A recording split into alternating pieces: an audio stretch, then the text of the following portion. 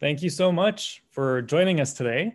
We are very lucky to be in the presence of some incredible people today. Just sort of give you a little bit of information about the event today. So we're going to be talking about creator platforms and social media platforms. As you know, creator platforms and social media platforms saw us migrate our social lives to the internet, while allowing us to share and interact with people we never could have before.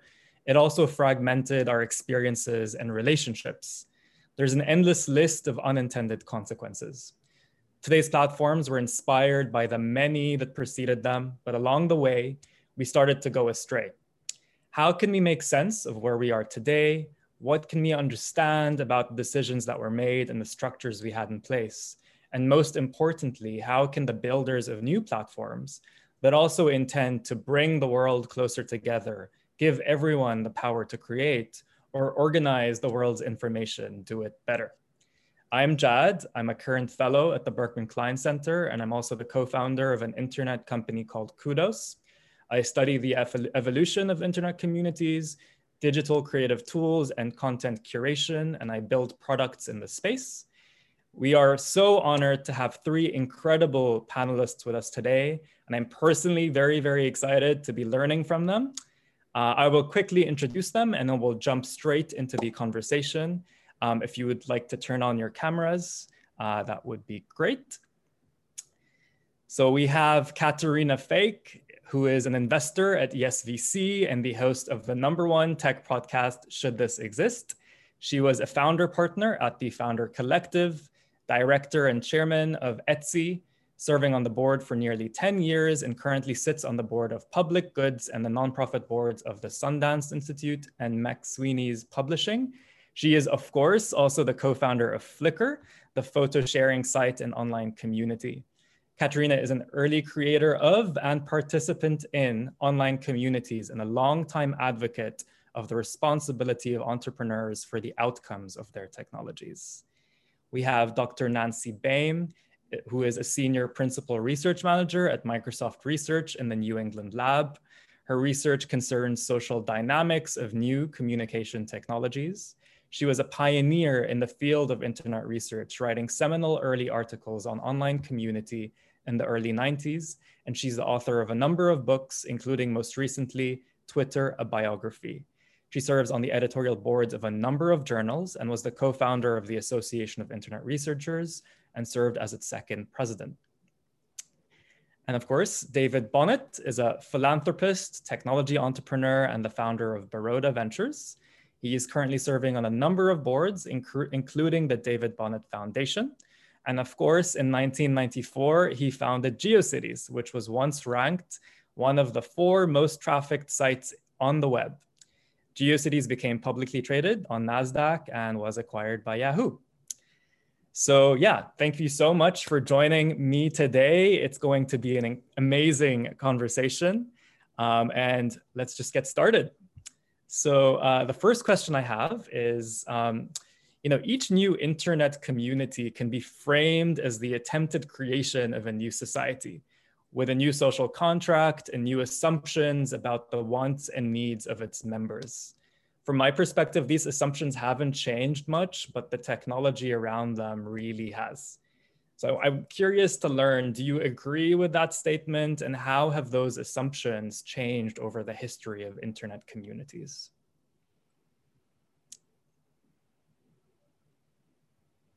Well, I'll jump in, and I want to say I'm thrilled to be here with my fellow panelists to talk to the group, and thank you to the participants for joining, and thank you, Chad, for organizing the conference.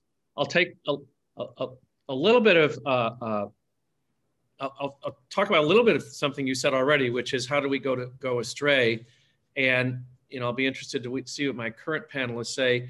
It was always messy. I mean, maybe it's a little messier now, but building online communities and self-governing communities and people contributing their own ideas and content, it's never easy, and it's always messy. So you can talk about perhaps why is it even more difficult now, but In the early days, it was certainly like the constellations and the stars forming. My response to your first question is, I don't think the assumptions have changed so much. And it's, each new community or social platform has this sense of discovery by its users. So it's this sense of I'm finding something new and I'm sharing it with others. And it's the sense of ownership of the new, I think, that has continued to propel the evolution of online communities. People want to be somewhere where they feel like they've discovered it for themselves and they want to introduce it to their friends. And so I think that has remained very consistent over the evolution of online communities. I would say that, as you said, human nature is consistent in many ways, but I think human behavior changes dramatically based on context.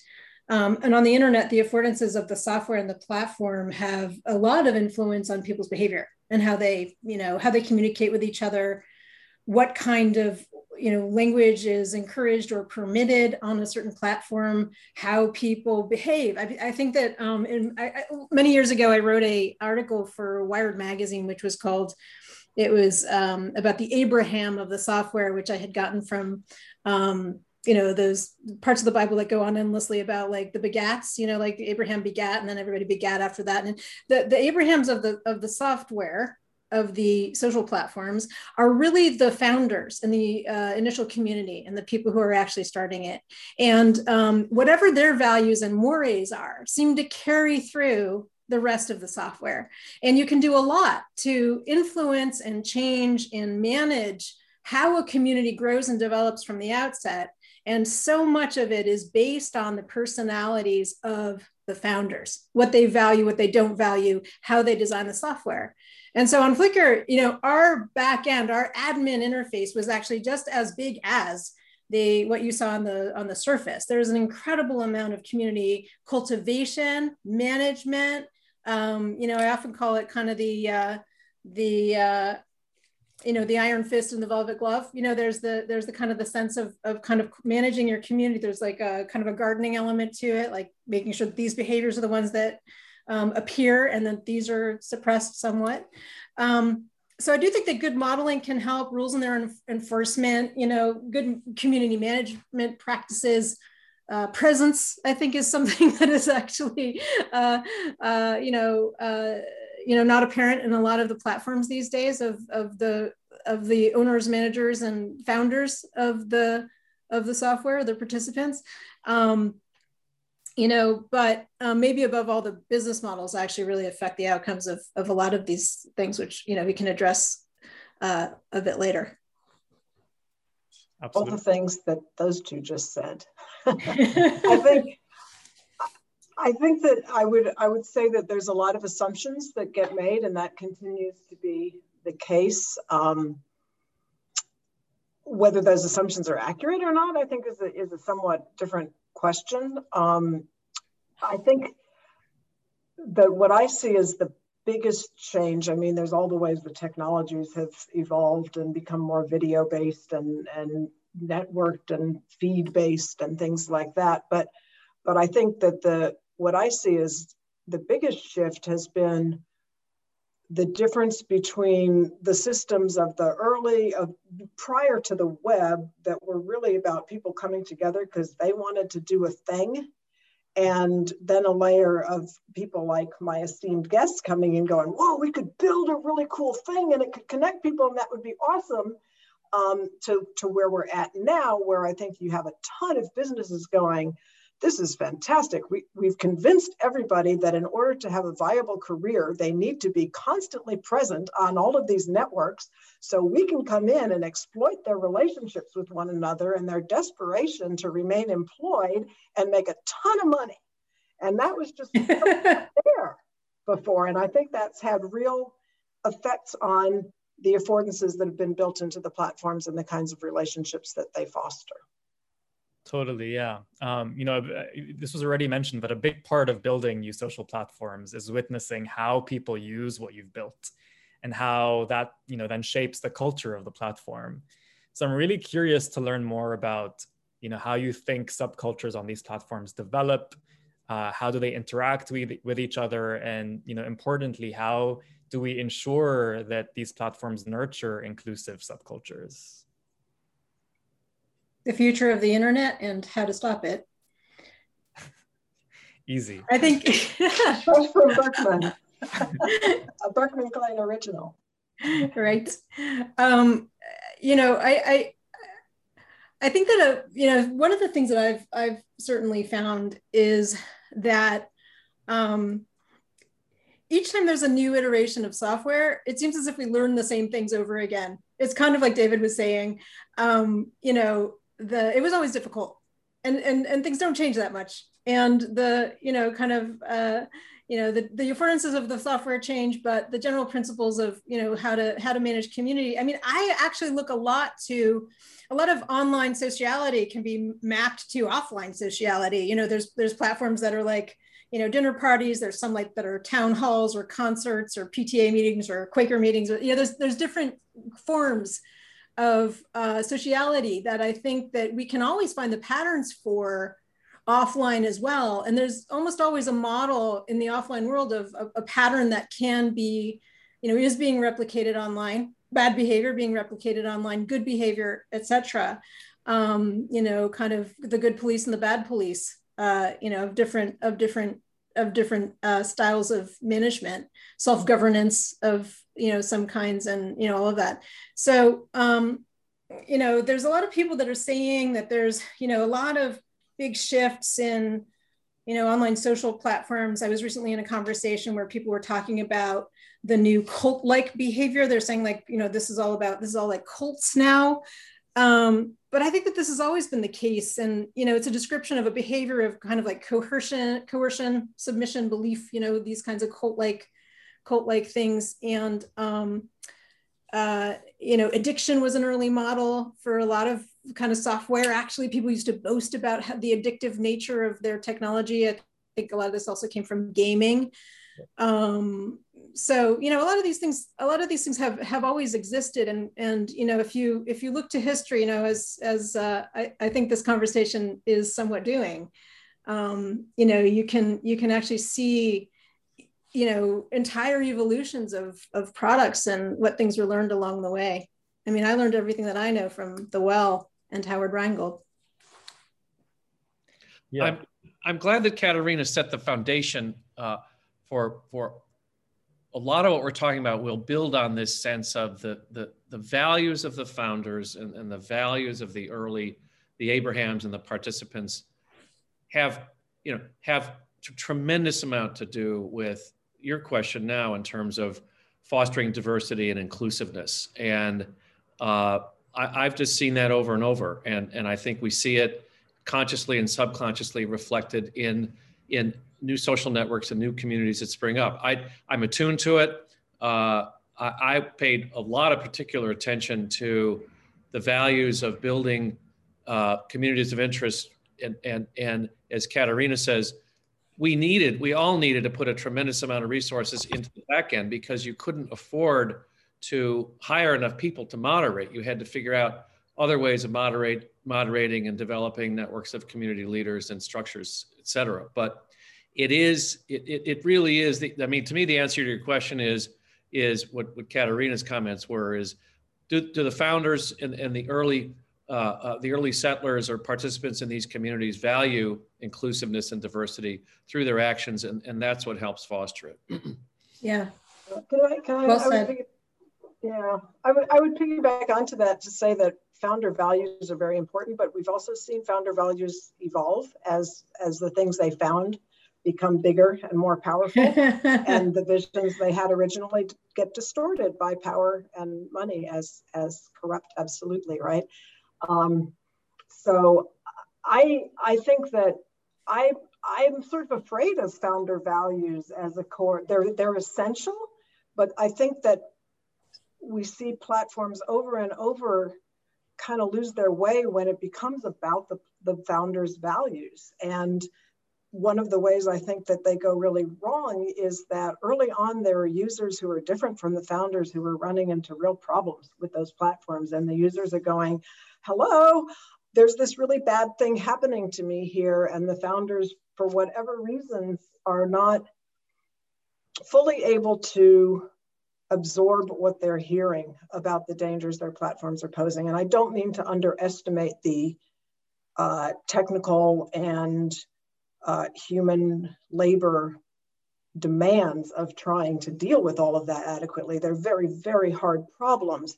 But what has often happened is not, let's figure out a way to protect the women of color who are being harassed on our platform. It's been, hey, maybe if we introduce this thing, people will circulate more messages. That would be cool. So you have to listen to the people who are sending up the red flags really early. I think we'd be in a very different place if 10 years ago people had said, oh my gosh, we've got some real problems and we need to really rethink the affordances of our platform to influence the ways people are treating each other. And we need to perhaps set aside our commercial goals while we have that discussion and really focus on what kind of society we're building here. Because I think you said, Jad, you're imagining a new kind of social contract. I don't actually think that most people think through what kind of social contract they're creating when they build a platform, and what that social contract interaction with the larger social contract of not just the country in which they live, but all of the nations in which they're seeking to operate. That's a huge, complicated social contract. And I actually think it gets ignored most of the time, or thought through in very, very narrow app-specific terms. Mm-hmm. I think that there's so many interesting threads to pull there. And I think the first one I'd want to kind of deep dive on a little bit is kind of founder incentives. And, as a founder myself, when you're looking at your numbers, generally your North Star metric is like level of engagement, level of retention. And, if you, in order to maximize those metrics, there are certain kind of design decisions that you need to make. And a lot of these design decisions are at odds with creating an inclusive community. Facebook's relationship status field, for example, or the poke button, those decisions were made for specific reasons. And I'm curious, what incentives do you see kind of distorting kind of founder decisions, and what can be done to better align founders with creating kind of like safe, inclusive subcultures and communities on their platforms?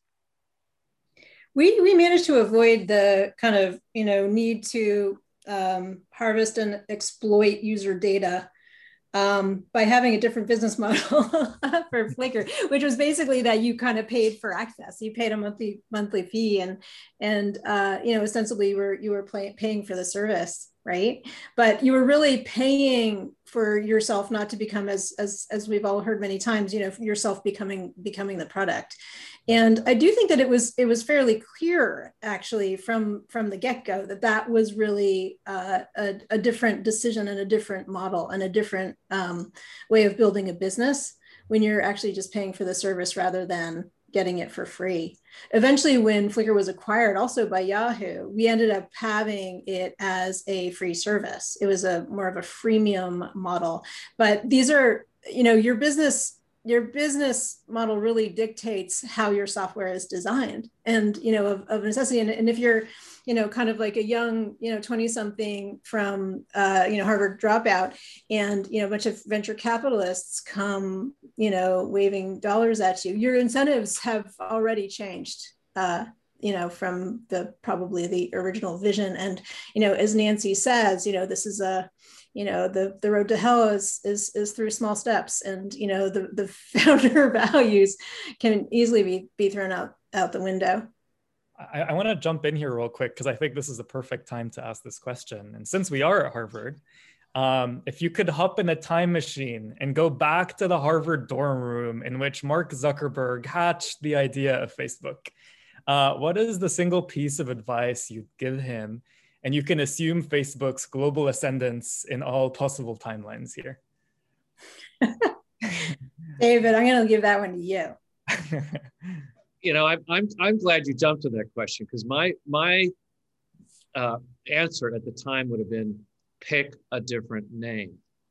Because if you call it Facebook, what's that going to be? It's about people's faces. It's about how people, if you look at Facebook before there was Facebook, it was a Facebook of people's pages coming into the university. So speaking of founder values, I mean, I think that set the tone for all the self-referential posts we see today. Call it something other than your own Facebook. So, it's sort of a glib answer, but I think it says a lot in terms of how Facebook has evolved. It was rating. It was to rate women. Yeah. For their attractiveness.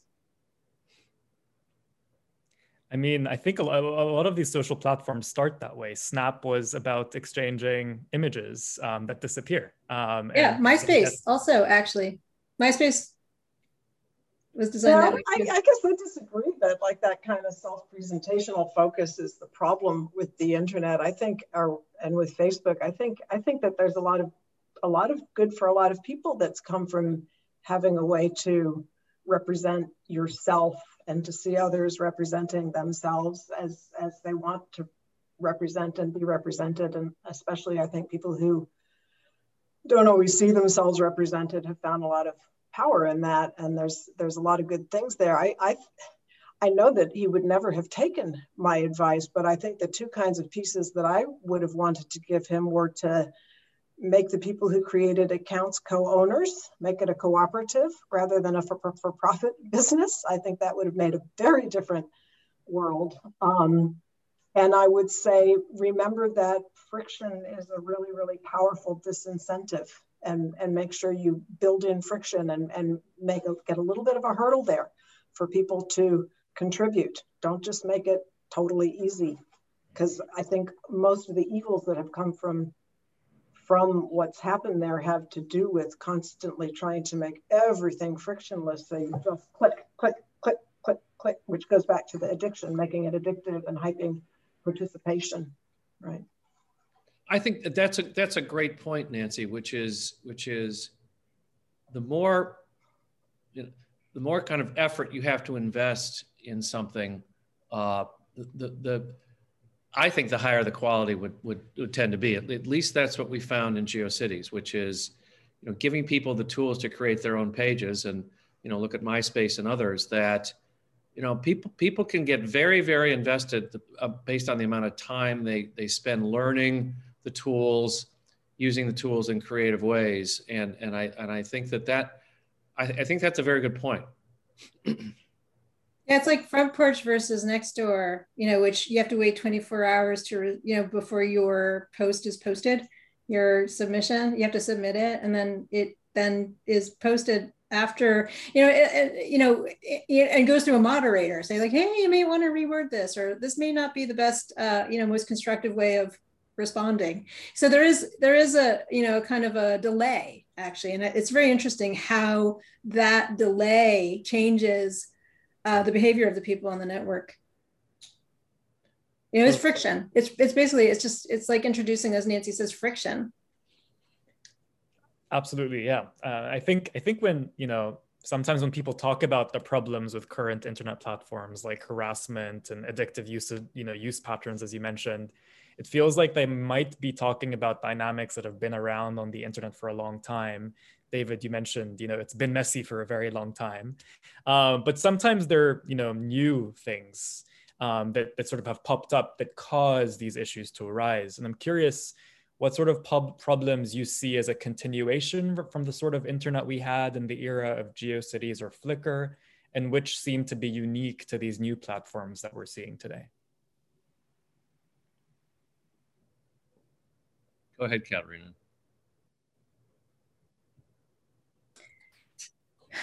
It's interesting that the business model is very persistent. And I do think that a lot of people that are building software these days assume that the business model is the business model.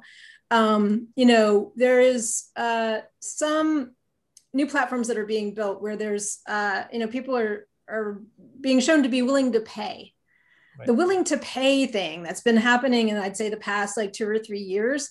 People paying, I think, newspapers, online subscriptions have increased. There's been a great growth of platforms like Patreon, Substack, like this. I mean, even, individual newsletters. I mean, I do think that people are evolving into a kind of a paid model in reaction to a lot of the kind of exploitation that they've suffered under for a long time.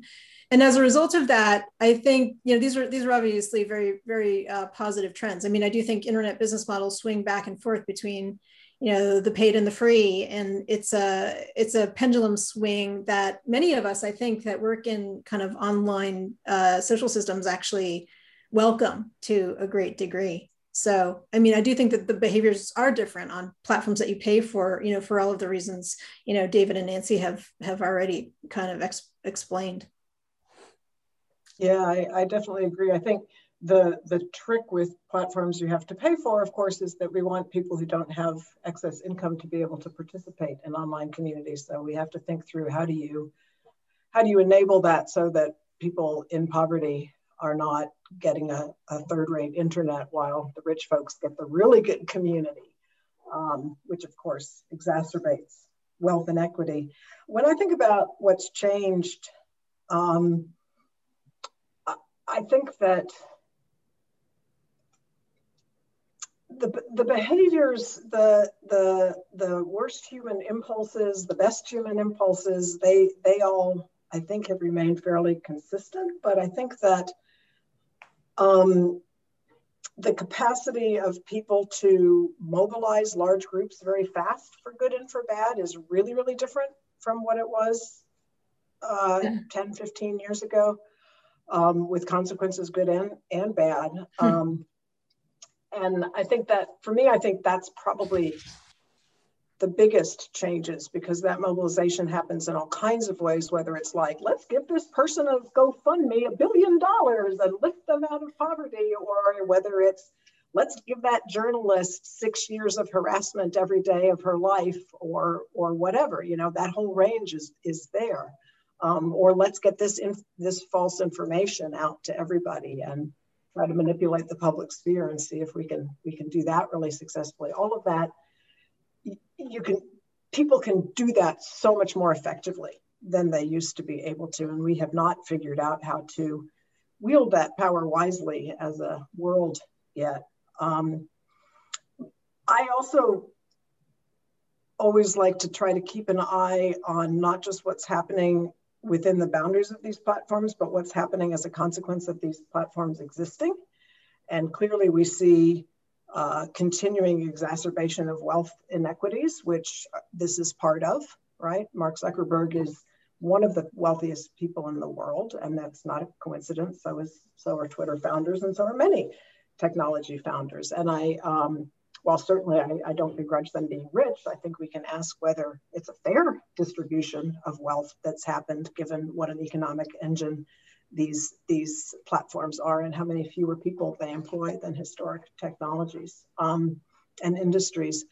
I think, of course, the fact of data tracking, Katerina said earlier something about we managed to avoid having to extract everybody's data by having people pay. That's an absolutely huge, and at this point, so much data has been hoovered up from so many people that I don't know how we even begin to put that genie back in the bottle. But again, it's something that as a set of societies, we have not begun to figure out how to handle wisely. I think what's happened from a technology standpoint is we have become more and more connected more and more of the time. And so if the fact that most of us carry this around all day, and the platforms that have migrated to mobile only or mobile first, and the fact that you weren't in front of your phone or the computer is all day before, and especially now with we haven't even talked about Zoom and the kind of community aspects that Zoom has created, but the constant, being online all day and all night, I think has had a dramatic impact in terms of how people interact with these platforms. Definitely. And I wanted to kind of like shift the discussion slightly to talk about platform shifts, which are the main proponents or kind of the forces that really bring about waves of change. And GeoCities came after community-based sites like The Wall and BBS. Part of Flickr's success was Friendster, getting people accustomed to having a profile online, high-speed broadband becoming more prevalent, and cameras on phones. So I'm really curious how you'd situate Flickr or GeoCities within the broader trends of the time. And Nancy, what did you learn from looking at Twitter's journey in your most recent book as well?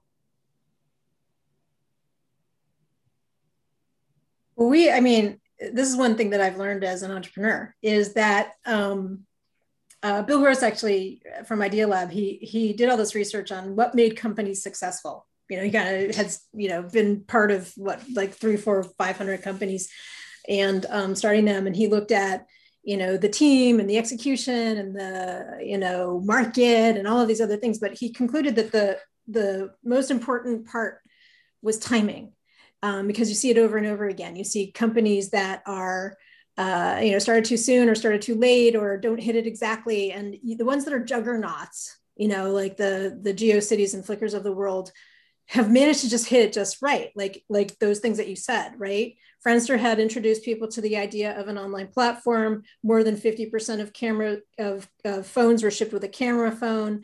Broadband was like more than 50% of all American households the year that we started Flickr. And all of those things together, if they hadn't already been there, it was perfectly timed. And it was this kind of internet juggernaut. And that is why. And a lot of people, entrepreneurs are like, we really worked hard and this and that. And like, it's true. And you also hit it exactly the right moment. Timing was great. So there is that. I think that's an important part of it. Let me just make note that it must be getting dark in Helsinki. It is. I know, it's only 6:30 and the sun is going down. So, we should have sun. That's true. 12 months ago, that was not the case. Not always. David, tell us about that's so true.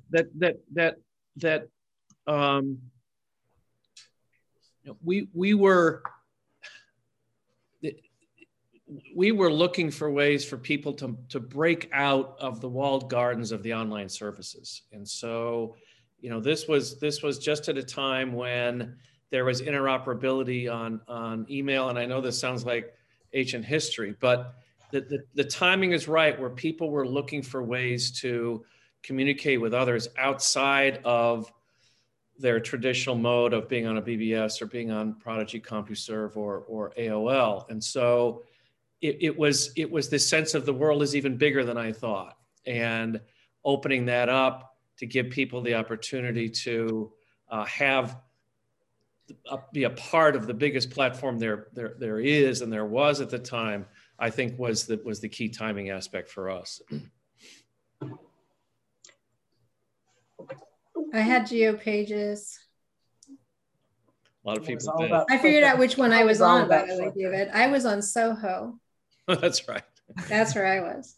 I got locked out of Flickr after the Yahoo acquisition. I got caught in a password reset loop for years. That was by the nightmare. time I got back, I was I can get back in now, but the community feeling is gone. I feel for you. I love Flickr. Single sign-on. Oh. Yeah, it did not work out No. for me. But Twitter, Twitter's a decade after these two softwares, and it enters a really different environment, which is mobile first, right? And it kind of begins as this like, hey, this will be fun. We can, like, dodgeball was happening, right? So maybe dodgeball was a thing that got people used to the idea that you could check in somewhere, or you could sort of be sending little messages to people as you moved around the world, right? And it was designed for SMS to be mobile first, maybe one of the first platforms to be designed as mobile first. And I don't think that Twitter really had very much of a sense of what did it want to be when it grew up, when it started. I think it was more of, which goes back to this, like, they certainly weren't thinking about one day the president of the United States could affect international politics with a tweet. We better plan a social contract that's ready to accommodate that, right? So you can see they took all these little steps that got them to that place without any way of envisioning that that was where they were going. And obviously you can't fault them for that. But at the same time, you can in retrospect say, well, there was a point where Twitter made an active decision that they were, I remember being in an audience when Ev was being interviewed, and he said, we're an information network, not a social network, right? And they made a very active choice that we're about the distribution of information fast for serious news. We're not about that ephemeral water cooler breakfast stuff, right? And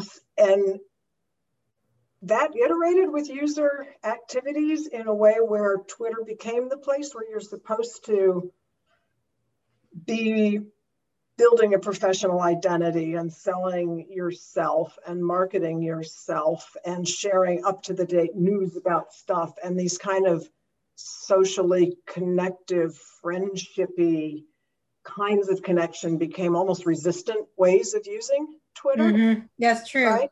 Yeah. And I look at what's happened with Twitter now and feel like, well, that's a lot to do with it, right? Because they created incentives that were about create content that's going to spread really far and show big numbers. And if some of them are bots that are distributing this information, whatever its activity, people are sharing it, right? So the retweet was a great example of that, man. As soon as that got built in, it became a metric people strive for, and we interview people and they talk about, yeah, when I look back at my Twitter archive, I remember how we started in-office competitions to see who could get the most retweets. That became a thing, right? So Nancy, it really changed the incentives. Yeah. What was your first tweet? My first tweet. I saw it. My first tweet was that I was signing up for Twitter, even though I didn't think I wanted it. Because I don't know if you know Jason Herskowitz, who's worked on a whole lot of different platforms. He's at Spotify now. He's got this idea of name staking, that when there's a new platform, you got to go stake your name. Yeah. So I was name staking on Twitter since I was name on platforms. I was making sure no angry student from years past went and created a Nancy Bain Twitter account. But yeah, a year later, I was doomed. I still tweet every day. I'm still obsessed with the site, even if I'm one of its bigger critics. So much good stuff happens to me all the time. There's a lot of good stuff on there. Absolutely. It's still my favorite. Well, one of my favorites. Of the platforms, yeah. Katrina, I know you're also familiar with the early evolution of Twitter, so I'm not sure if you wanted to add anything or comment about the platform shifts that caused it. Oh, and how it shifted. I mean, I do think that what Nancy is saying is absolutely true, that it went from being a kind of a person-to-person social kind of small community thing. And then I think with scale, it got to the point where posting personal things on there just no longer became relevant. I think the same thing happened actually with Facebook. And then it did become article sharing and information sharing and all of those kind of more transactional relationships and networking and all that, and I do think that a great deal was lost in that, and there have been many efforts to bring back the small intimate communities, small networks. Path comes to mind actually, which limited the number of contacts that you could have, and I think that there's a kind of a nostalgia for that, the small communities, and David and I were part of the, early independent web, and Nancy too. I mean, all of us were participating in these small networks that were very intimate and very known. And, even before Flickr, I was part of a blogging network. I was actually dating Ev, and when they went and started Blogger, and the blogging community was incredibly small. Like it was just a handful of us, and we all would get together in this guy Peter's from Peter.me, he in his living room, and we all knew each other. And that was a really wonderful time. I mean, I do think I've been thinking a lot about this lately, because, how I've been thinking about, how, the law promises that we will be judged by a jury of our peers, right? And I think about this in the kind of the context of people getting canceled online, and all of the kind of animosity and I'm just like, well, I understand what that guy's saying because he's a peer of mine, and I don't understand what that guy's saying because he's not a peer of mine. We don't come from the same context. We don't come from, and the context, losing the context in which these conversations are taking place, the conversations that come backed with an entire set of values and mores that come from a community that is very different from the one that you come from. And, a very early user group on Flickr was from the United Arab Emirates. And, there was a blogger named E. Fatima who had joined Flickr and had propagated it throughout United Arab Emirates. And so we had a lot of very conservative Muslim users on the platform very early on who were outraged by at the time, this is 2004, Britney Spears was ascendant with the bare midriff and the, kind of low cut blouses. And these two, this was oil and water. These communities did not mix. So, managing this is, it's an art, not a science. But, I do think that, the internet has, everything has grown to the extent that there's so much misunderstanding and there's so much kind of lack of context from all of the communication that's happening online that in some ways all these conflicts are inevitable. That makes sense. I think the last question for me before we transition to audience questions is talking about the current platform shifts. It feels as though we're seeing another big platform shift around user-generated content. From my vantage point, I see kind of ease of remixability, TikTok being the main propagator here, an interest in proof of ownership and willingness to pay for content, NFTs kind of being all the hype nowadays, and the rise in popularity of decentralized models. So I'm really curious how you'd describe this next wave that we're seeing around social platforms. David, if you'd like to kick us off, because I know you mentioned this before. You talked about, you talked in passing about NFTs and what that, what that means and what we're starting to see. It reminds me that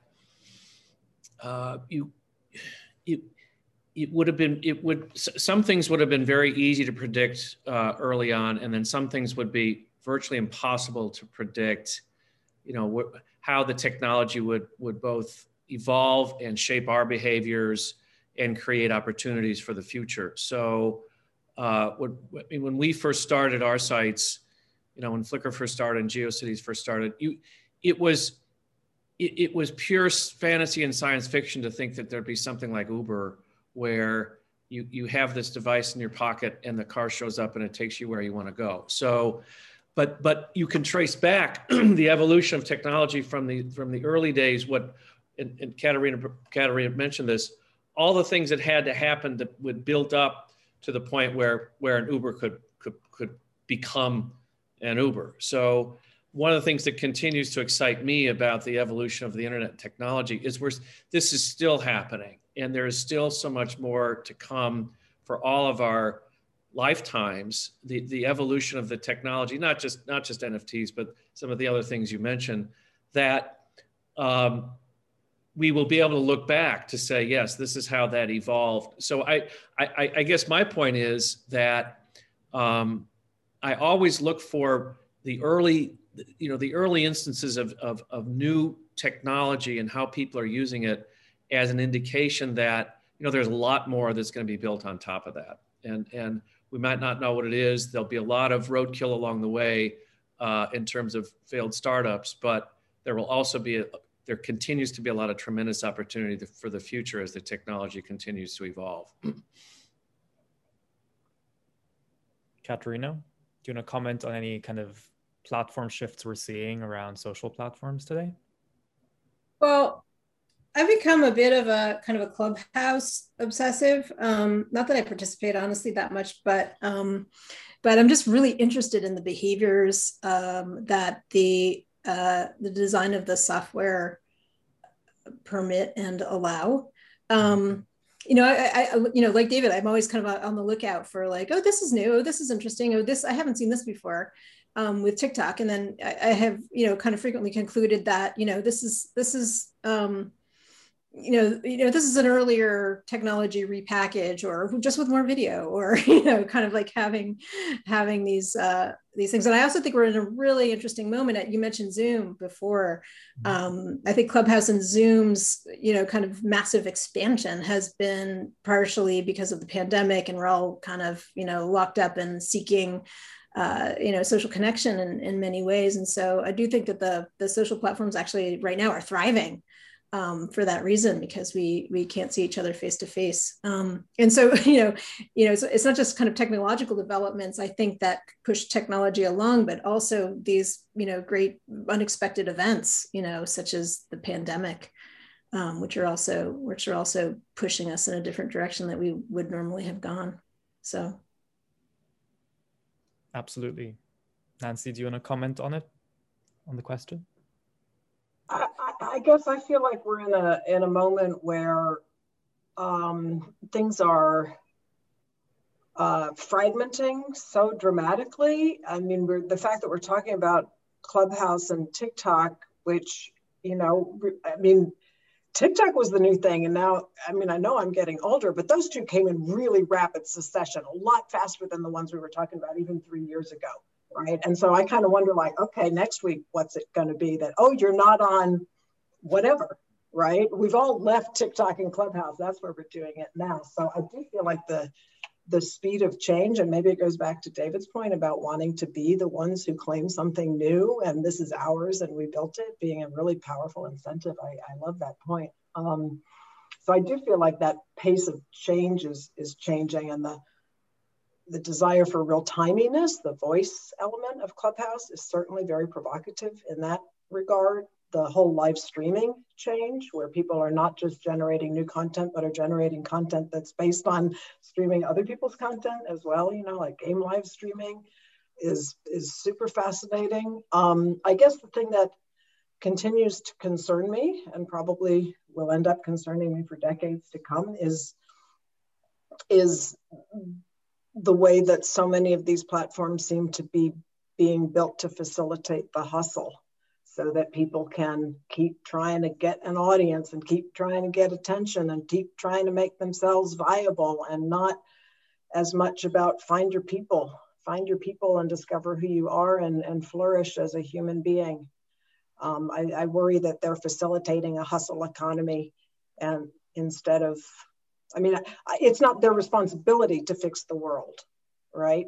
I kind of wish that we had a world that was taking better care of its citizens, so that these platforms could be there to help us flourish, rather than to turn our every human encounter into an opportunity to hopefully build our audience and gain attention and be more marketable for whatever comes next, since we can't trust society to look after us. Definitely. You're here. Yeah. I have opinions. You can see that in the length of the bio. I like it.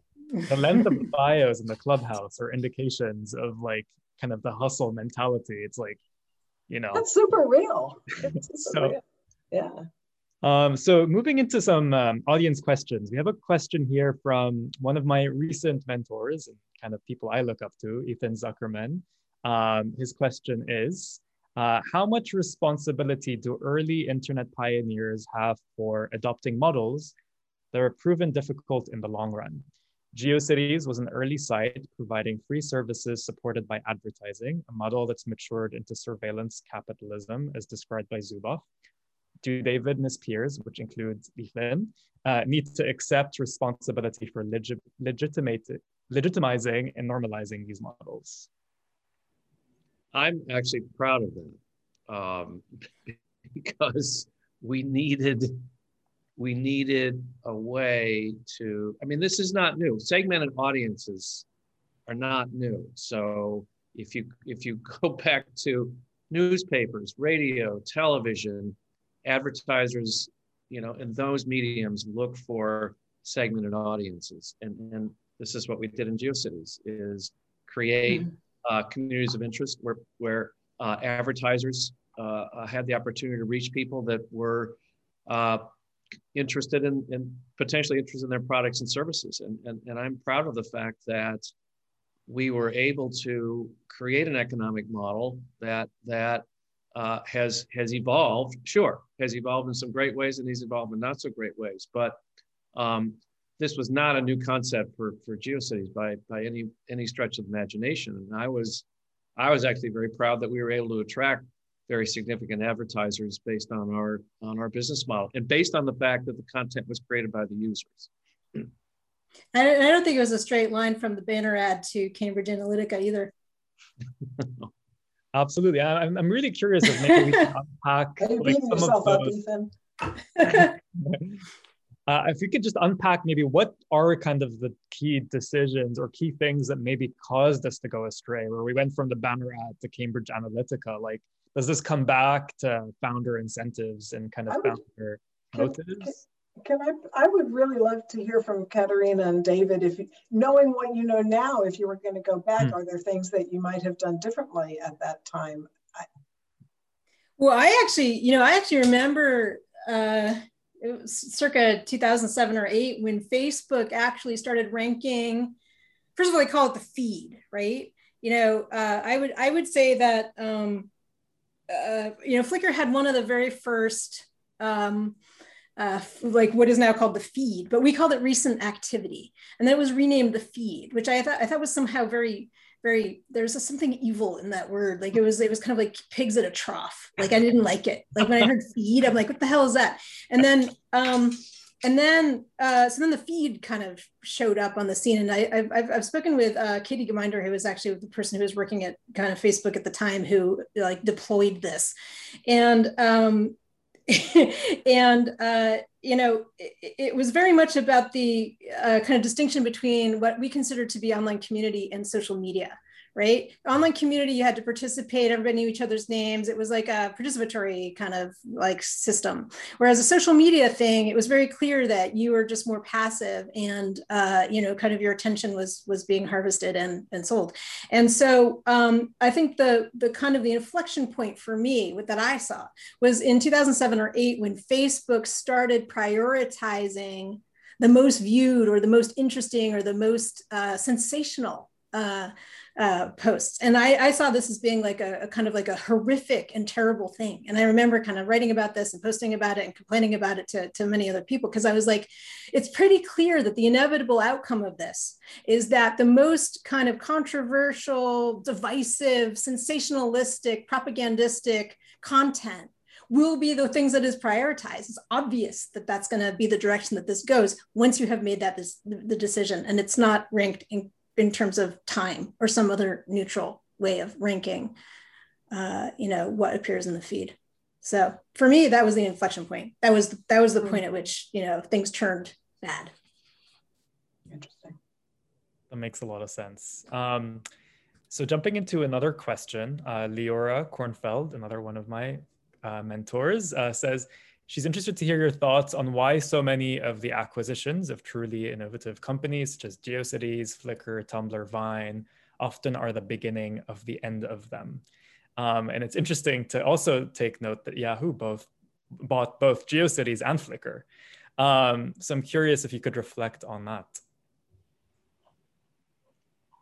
Well, again, this is not a new story, because it's always going to be the smaller, nimble players that it's the David and Goliath, that when you become part of a larger organization, by definition, not just with GeoCities and Yahoo, there just tends to be a lot more friction in the system, and you can't innovate as quickly. And so, because of the nature of the internet, which is one of its great beauties, is how quickly new things can come on the scene, as we've been talking about all morning. So unfortunately, it's almost inevitable that a larger company can't innovate as fast as a startup, and a startup will capture more of the new users and become more dominant.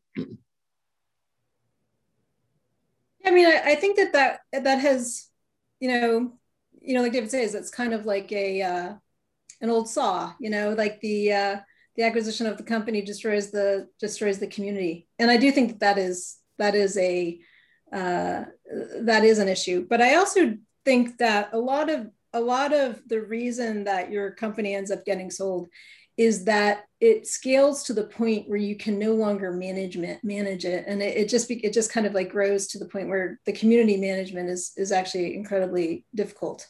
And so those things tend to happen at the same time, the acquisition and the unmanageable scale. And so I think that, in some ways the acquisition may be blamed for it, but, and I do think that the inevitable bureaucratic design by committee that happens in larger companies also contributes to a lot of the slowness behind the evolution of even Flickr, which managed to stay fairly independent inside of Yahoo as well. You were talking earlier, Jad, about decentralized networks, and it feels like part of the reason that this churn happens, and it's a hard churn because it does kill the communities and it does disempower the people who felt invested in these things and built them with their labors of love and engagement over all that time. And then it sells, and not only do they not see any benefits, they actually lose what they had there.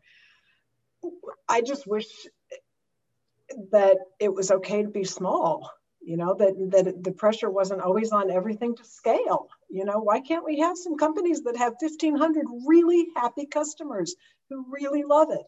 Why is that so incredibly horrible, right? It's this desperate need to have every customer on earth that could possibly use your thing using your thing, or you're not going to get acquired. Right? Yeah. So I think that growth incentive is a really, again, it goes back to what's the social contract, because is growing the number of people who use the platform that you're building the thing that is best for the world, right? Or is it the thing that's best for your business, right?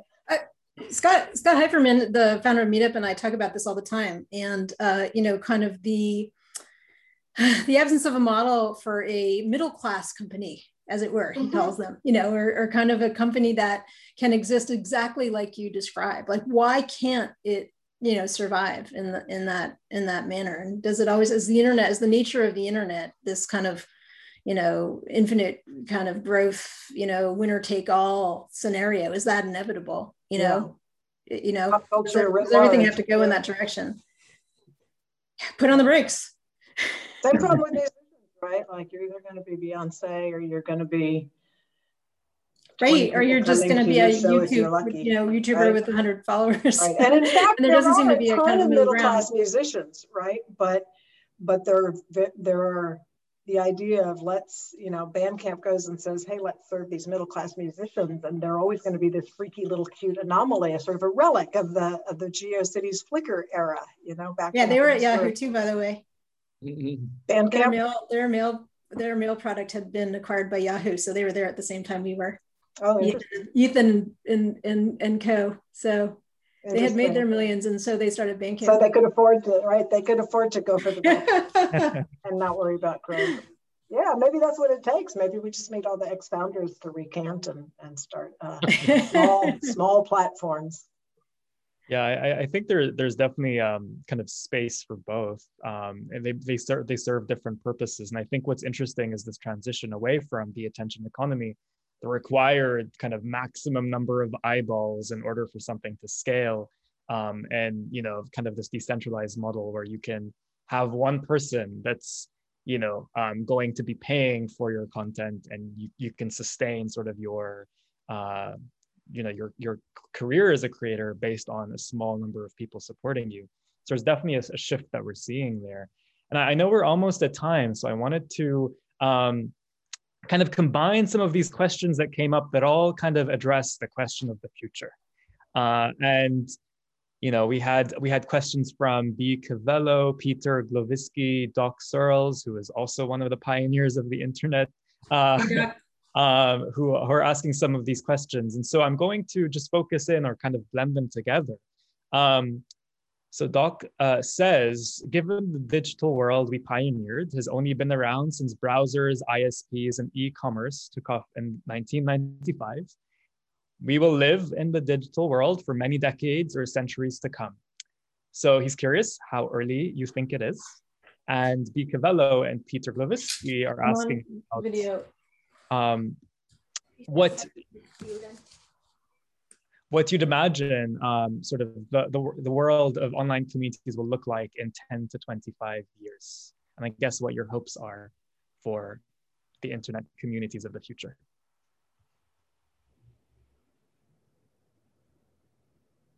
We can go around and maybe each person can pitch in here. It's a big question. So David, do you want to kick us off? I guess my hopes are to see what I see in my own life and other people's lives is an inevitable pendulum swing, that the technology will continue to evolve. Our engagement and interaction online will continue to happen, but there will be a pendulum shift toward being offline and being aware of being offline more than perhaps we have been. And maybe that's just going to be a pendulum shift that goes back and forth. But I'm seeing it myself. I'm seeing it in other peer groups, and I'm seeing it in just anecdotal evidence. So I just hope that pendulum continues to shift, where we do have periods of time when we see the value of being offline as well as online. Yeah, and I think that one of the things is that when we started our companies, we were offline a lot more than we were on. And the behavior of the, that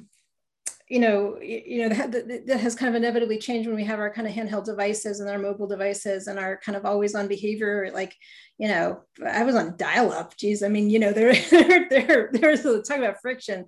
The offline life was real. The offline life was actually something that was flourishing. And, I would agree with you there in that, I think that the trends that we've been talking about, a lot of them earlier today, about the kind of the willingness to pay, the kind of the exhaustion with the, kind of feed exhaustion and the cognitive overload of the internet. I think, a lot of people are suffering, especially during, kind of subsequent to this. So, there's supposed to be like a roaring 20s, right? Like after this pandemic thing is over. And, hopefully that means more face-to-face. Let's hope so. Nancy, do you want to round out the discussion for us? I never really worry about face-to-face communication, to be honest. And I see a future in which the boundaries between online and offline become ever less clear, and that we're just distributing our sociality through multiple media without necessarily having to even really think about onlineness or mediatedness, especially as we go back to workplaces where some people are in the room and some people aren't, and that's just the new norm. And there's just this continuity between co-presence and online co-presence. I guess what I hope is that we can somehow get to a point where I often think about like AT&T and the telephone and what it would be like if, when we made voice phone calls, somebody chimed in every 20 seconds to give us an ad, and they monitored all of the words and they called us up with ads all the time. And I just really, really hope that we can get to a future where we recognize that these are communication platforms and that communication is a fundamental facet of humanity, and it's not just a value that you can extract from people. It's something that really, it is the foundation that shapes our world, and that needs to be honored. So my hope is that we can figure out a way to honor that first and let the business models follow. Thank you. That was a great statement to end on. I appreciate you all, and I appreciate your insight and your pioneering work. I credit you guys for a lot of the stuff that you did for, enabling me to do what I'm doing today. So thank you. We'll round out the discussion today. Thank you all for joining. And I look forward to our next event. Take care. Thanks for bringing us together. This is a real thrill. Thanks, Chad. Thank you. And thanks everybody who showed up to listen. Bye. Bye. Take care. Bye-bye. Bye-bye.